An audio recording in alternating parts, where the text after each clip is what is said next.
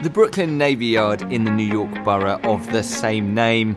Sitting on the edge of the water, staring at lower Manhattan, its fortunes have ebbed and flowed over the ages, especially after it was decommissioned by the Navy in the late 1960s. The Navy Yard's history actually goes back to the founding of our country. It was one of the original 5 shipyards, incorporated by John Adams as one of his last acts of his presidency. It's really amazingly rich history. At its peak during World War II, there were 70,000 people who worked here every day. And it was really the center of American industrial and military might for generations and generations. When Rob Ferraroni, founder of Ferra Designs, moved into the space, it had seen better days. But there were hints of what may come. The Navy Yard wasn't necessarily abandoned, but it wasn't in the best of shape, going back to the late 90s.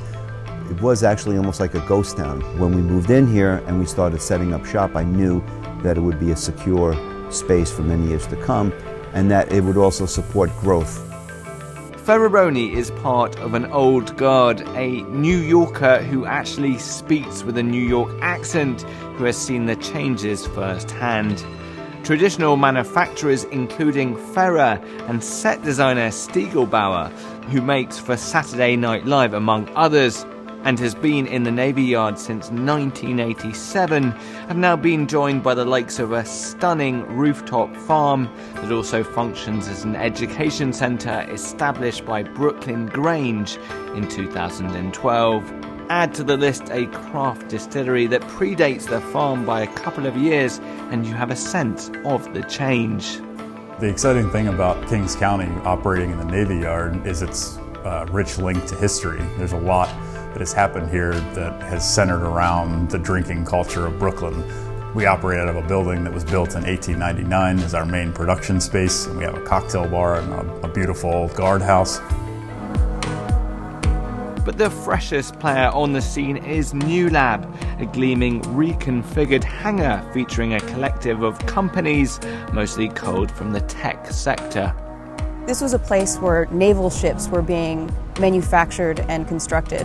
So the ceilings are quite high because there are these cranes that would carry the hulls of ships from one side of the building to the other. There was so much potential to really treat this as a place where New York could have manufacturing and technology innovation come back to the Navy Yard. Entrepreneurs that are hands-on really gain a lot from being in the space here. There are prototyping labs for additive manufacturing, 3 different kinds of 3D printing. Anything that you can imagine making will help you figure out how to make. But it's not just New Yorkers flocking to the yard to do business.